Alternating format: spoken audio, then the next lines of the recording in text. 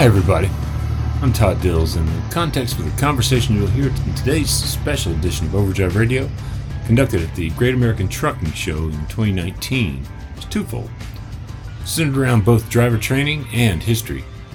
Longtime listeners may have heard it before, this version part of Overdrive's ongoing exploration of trucking history on the occasion of our 60th anniversary this year. Over the course of the 20th century, as you'll hear, the licensing required for a driver to operate interstate tightened. In the early days of motorized transport, an 18-year-old had no problem being licensed for interstate operation of what passed for a big truck in that day. Those trucks weren't, of course, very big at all by today's standards. In the post that houses this podcast for July 27, 2021, found a picture of Walter Thompson of Shelburne, Indiana, 1917, 18 years old and hauling in a truck that's really no taller than he is. Walter was the beloved grandfather of Jay Thompson, now an independent consultant to various trucking and natural gas interests through his Transportation Business Associates company. As I wrote at the time of the conversation's original airing 2 years ago, Thompson's been quite a resource for me when it comes to owner-operator and trucking history in general. He grew up in rural Indiana and started his working career driving big trucks, and it was a route taken by generations of men in his family as well, all the way back to his grandfather Walter. Walter Thompson had a chauffeur's license enabling him to move freight as early as age 18 in 1917. Given debate continues around training and potentially opening up interstate operations, perhaps in a limited fashion, some drivers under 21, Thompson's thoughts do more than just give us a window on trucking's history through the lens of one family's experience. We were also talking at the time about the potential for a pilot program for under 21 CDL drivers, then under intense debate, as we sat down to ferret out a little bit of the history there. And as Thompson says, history often repeats itself in various ways. Before I hand it over to him, here's a message from Overdrive Radio's sponsor. First Guard provides commercial truck insurance to leased owner-operators done right, as we've done for more than 80 years. We provide physical damage and non-trucking. Many companies make you pay up to 6 months of insurance premiums up front, but not First Guard. We bill monthly, so you get quality insurance without needing to pay a lot of cash up front. Go to firstguard.com. That's 1stguard.com. First Guard. We speak trucker. Let's talk. Kindred spirit with you in one sense is that you like digging up the past always repeats in different ways, and so that's a lot of the positive stuff. Right. Anyway, introduce yourself for us, Jay, and tell us give us a quick and dirty of who you are and what you do. Okay, Jay Thompson. I'm one of the people in the industry that's been around forever, and since the 70s, in one sense, so 40 plus years, 41 if you count one from college on, but operated a lot of farm equipment as a kid. Then during college, drove trucks, big trucks, and so that's one of the ways that I helped pay my way through college. Ended up out of there, was with Cummins diesel maker, 13 years. Ended up over sales, service, and field engineering for the Western U.S. and in 1990 started our company that called Transportation Business Associates. It's Yasuo Group doing business as Transportation Business Associates. Been in the I call it business to reality, trucking to reality side of it since 1990. And owned several trucking companies. We were doing stuff out of bankruptcy, got into a bunch of profitability work, and then started working with a number of investors where some of those have owned trucking interests, and that swerved back into my true schooling, which was natural gas in transportation, and then. And you grew up in Indiana, right? Yep, southern Indiana, down by Terre Haute, Indiana, which was coal mining and farming were the vices of the day down there, and of course there were a lot of trucking related stuff around that. So one of the companies that I worked with was dump trucks, and so you did coal and construction work. There was a big company in Terre Haute, Indiana, and then another summer I drove a log truck. So can you imagine a young kid driving a log truck? And that actually was interstate. Because back then you could, if it was a private company hauling your own products, which logging was, they were doing mining, or they were doing logging in Illinois and hauling it to sawmills in Indiana. And so I was a truck driver doing that one summer. Right, and you were not 21 at this point. This was you were how old? 18? 18 and 19. Yeah. So yep. Yeah. Yeah, and when you think about your history there, and then we'll get to the history of your grandfather as well. What when you see this debate currently ongoing about whether we need a pilot program to potentially expand some of the options for 18 to 20-year-old people who want to have a CDL and operate interstate. What are your thoughts on that debate now, given the history that you have and that you know about in trucking? Yeah, it in one sense it's scary because when I think of some of our younger relatives and stuff, and you think of me being behind the wheel of a big truck, I'm sure it was scary for some people back then too.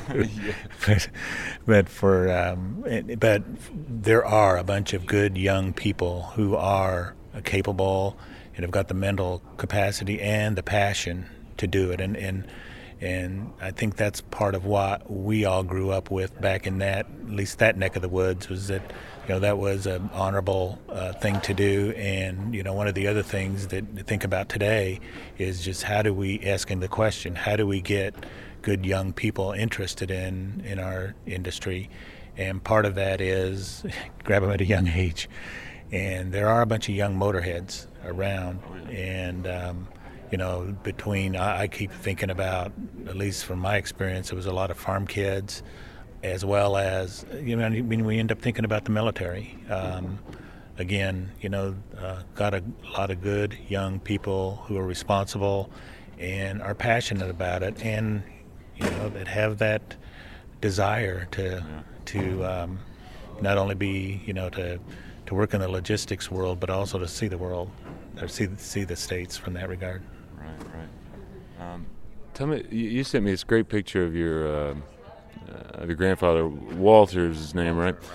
So Walter Thompson. The picture that I've seen is one that's on a CDL of his, and I believe this was the year he turned 21. But he was out there, or no, it's not a CDL; it's a chauffeur's license for those days.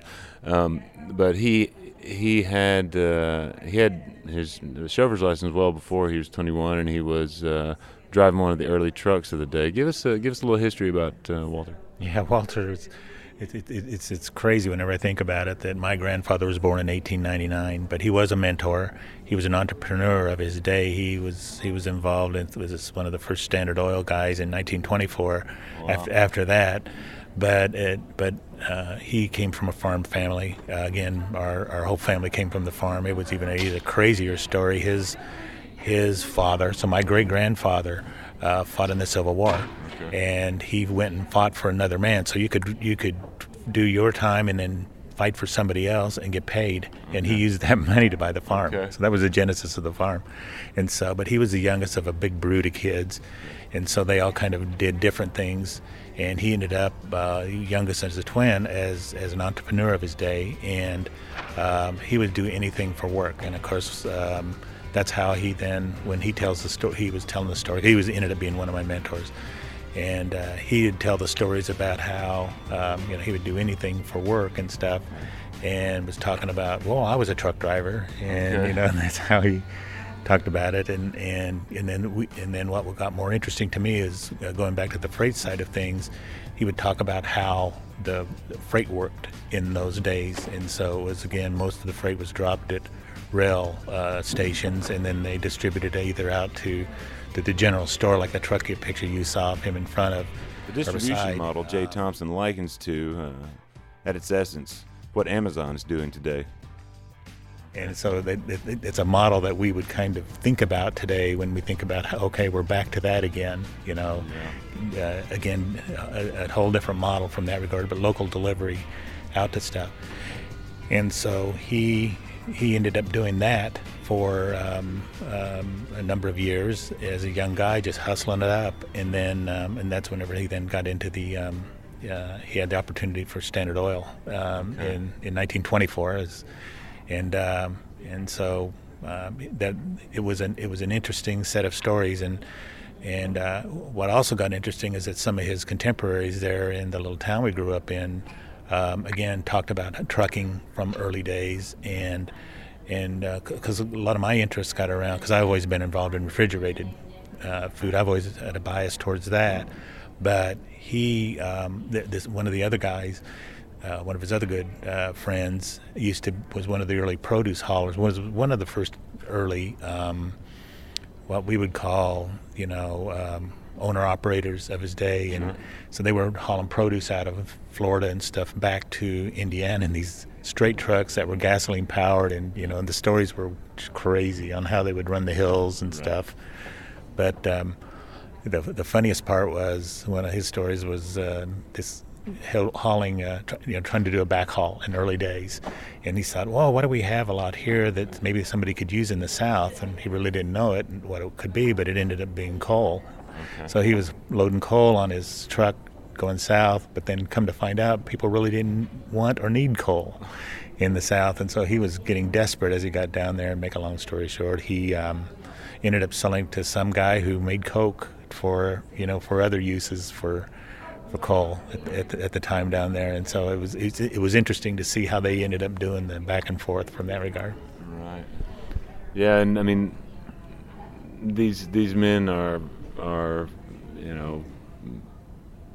just think back of the owner operators of those days, and these are largely young men too, right? Like this is kind of guys going out and buying equipment, just as they're getting out there and starting to work, and owning the freight. And so they also, which was different than today, of course, is hardly anything was brokered. When they hauled a load of produce, they bought it, delivered it, and then so they were doing the whole the whole logistics management part of it. So it's, and entrepreneurial in doing it, and again, few regulatory things thrown in, as well as licensing and the rest. Right. So you start thinking about what we had to used to do to get licensing there too. And because I remember I asked my grandfather, I said, so what'd you have to do to go get a license, to get a chauffeur's license? Because I was going to get one when I was 18. And he said, oh shoot, you just went down and applied for it. He says it was nothing, no testing or anything. And that kind of was taking me back to my the first time I got a chauffeur's license at 18, and that was the same thing. You got the trucking company to sign off a piece of paper, and you took it down to the driver's, down to the license branch, and they gave you a chauffeur's license. Okay. A lot simpler than what we go through today, right? Yes, yeah. So I had kept my chauffeurs, actually, even at my time at Cummins, where we were running a bunch of test trucks up in the mountains in Colorado, and so I would love to sneak out in them and do some of the tests just because I enjoyed it so much. And I let it go. I let the license go, and then when I started owning trucks, I got it back again, but I had to do the CDL, and so I got all the endorsements at the time, and probably some of the funniest stories that came out of that is that whenever I would see one of our other drivers and I'd be out driving one of our trucks, it would kind of freak them out a little bit. But there are a lot of really good trucking companies today who have their management either get or have had CDLs, and that does a whole lot to help bridge that gap between owners and management and the people out on the road. Yeah, I'd say so, and I've seen some examples of that somewhat recently, and with most small trucking companies, of course, or with a lot of small trucking companies, they're springing from owners that started as owner operators in many cases, or drove in the past. So, but what kind of restrictions do you think are needed for if any, for drivers under 21 in such a pilot program for this, or if we were to open it up more broadly, like what kind of restrictions might be appropriate, I guess? Yeah, I would say that a couple different things. One of them that becomes top of mind are really leveraging a lot of the technologies that we have today. I mean, it's a double-edged sword because so many people end up with becoming too dependent on the technology. I mean, I think you've had some analogies in the past on airplanes, so I'm an airplane guy too. Okay. And, I follow that stuff with a lot of interest. Right. And because, of course, the majority of regulations come after accidents and stuff, and so then the question becomes, what can you use with the technology? That's a lot of the Drove kind of stuff that we're looking at there too. Okay. It says, how do you tie, what results you want to the right technology without really screwing up the capabilities of the individual? I mean, because you don't want to become too dependent upon technology to where you don't end up using common sense in day-to-day operations and stuff. And I think that's probably, when I listen to the DOT and FMCSA kind of questions and stuff, it seems like they're struggling with that to say, when you think of the ultimate option that's going to be in the marketplace with autonomous vehicles, right. And yes, there's some right places for that to work, and so I kind of follow that same logic that says, okay, what can we do to make a pilot that helps manage those risks, if you will, and of course then tying in the insurance industry, because they're going to be a huge player in it too. Am I going to underwrite these people? And so what I've ended up thinking about anyway, from a standpoint of making it work, is what are you wanting to get done to minimize risk from that regard? And you think of some of the big folks that have the big yards with with a lot of equipment even in the yard. One thing is to say, put them right in the belly of the beast to say, okay, start off driving a load hostler around a yard, because of course the biggest issue always is how do you manage backing and stuff, because when you just start going down the list and say, okay, what's the biggest accident issue, or what's the biggest risk issue, and it's rear ends. Okay, but that's on a lot on the road kind of stuff. But what's number two? Number two is backing. Number three, number three is sideswiping. And so, okay, you can, when I got thinking about a program like that, you say, okay, we can start doing some of this stuff in people's yards that would help ferret out some of that stuff, and that of course is the toughest, in my estimation, besides the lifestyle and there's vehicle operation issues, there's the home kind of people issues that say you got to get the right kind of people to be in the industry, and of course then the money's got to be there too. But from an operational standpoint, to me that's part of it, is to get, and I think that's what from a regs standpoint, or from a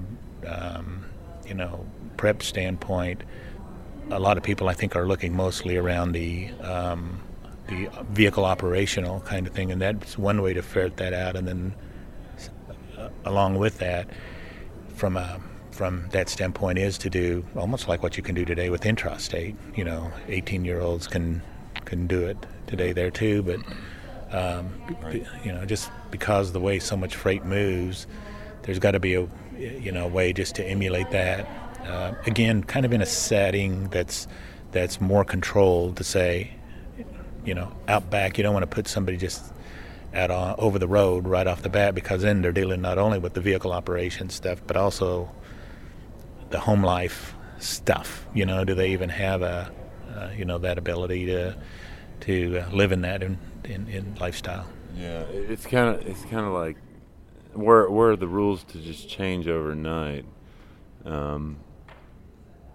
It feels to me a little bit like not a lot would change very fast, and the way that companies now ease people into over the road operations, like you said, beginning. I mean, what you described there is a familiar process, right? Like beginning on site in the yard. Even as a mechanic, in high school, you see a lot of small fleets hiring their nephews and what have you to work in the shop, and then they get into the truck and at 18 and haul a little intrastate if the go deliver something, or move it around the yard. A mechanic will move the vehicle in and out. They'll hook them up. They'll like one of the things those dump truck people that I work for, they did call, and I would do anything. You name it, I would try it. And made some pretty good mistakes, and that's where the best lessons come from. That's where the learning comes from. Yeah. And I guess the thing you want to guard against with regulation on this is these people being taken advantage of and put into situations where they're sort of set up to fail, or getting themselves into situations where they're set up to fail that they're unprepared for, right? Yeah, true. And again, that's where I think, the big difference today, of course, when I think of the trucks that I drove to start off with, they're triplex.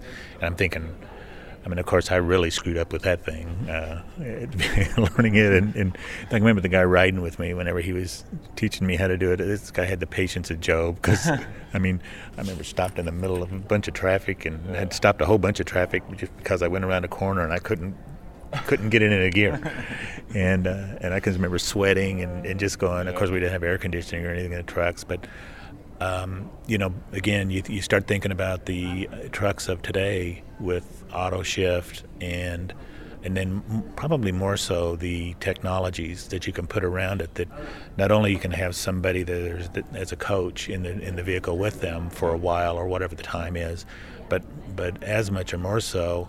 You could easily just say, with all these analytics and stuff, both in the cab, looking at how the person is reacting or doing or not doing, to help garner information on, what functionally we need to do from an industry standpoint. But again, when I start thinking then about, technology that we put on the truck and the trailer and the load and stuff, you're getting like G-forces or any of that kind of stuff. You can start really seeing not only how they're operating, how they're braking, how they're how they're looking around the vehicle and stuff. To me, that ends up being a coaching opportunity that we haven't had in the past. What was the town? Did you say the name of the town in Indiana where you grew up? Yeah, it's a spot on the map. Oh, okay. It used to be a truck stop there, though, so it's a lot of older trucker people to know. But it's a town called Shelburne, Indiana. Shelburne. It's south of Terre Haute, Indiana. It's US 41. There's been some songs written in the past about the US 41. It was the main artery between Chicago and Florida, and so a lot of commerce went up and down that road, and so. That was before interstate. It was way before the interstate highway system. Yeah. And so it's a fairly heavily traveled corridor, and the town. You hear those stories about towns dying, little towns dying. Well, this town died, but I don't know if that there's any businesses within the city limits anymore. It's a town of 1,000 people, and that included all the farming in adjacent areas and stuff. It was a great place to grow up. It was in one sense rough and tumble because it was coal mining, but then a lot of terrific families and stuff from there. So nothing but fond memories of it. Big thanks to Jay Thompson for the memories, and to you for hanging in. Overdrive Radio is a production of Overdrive, the voice of the American trucker.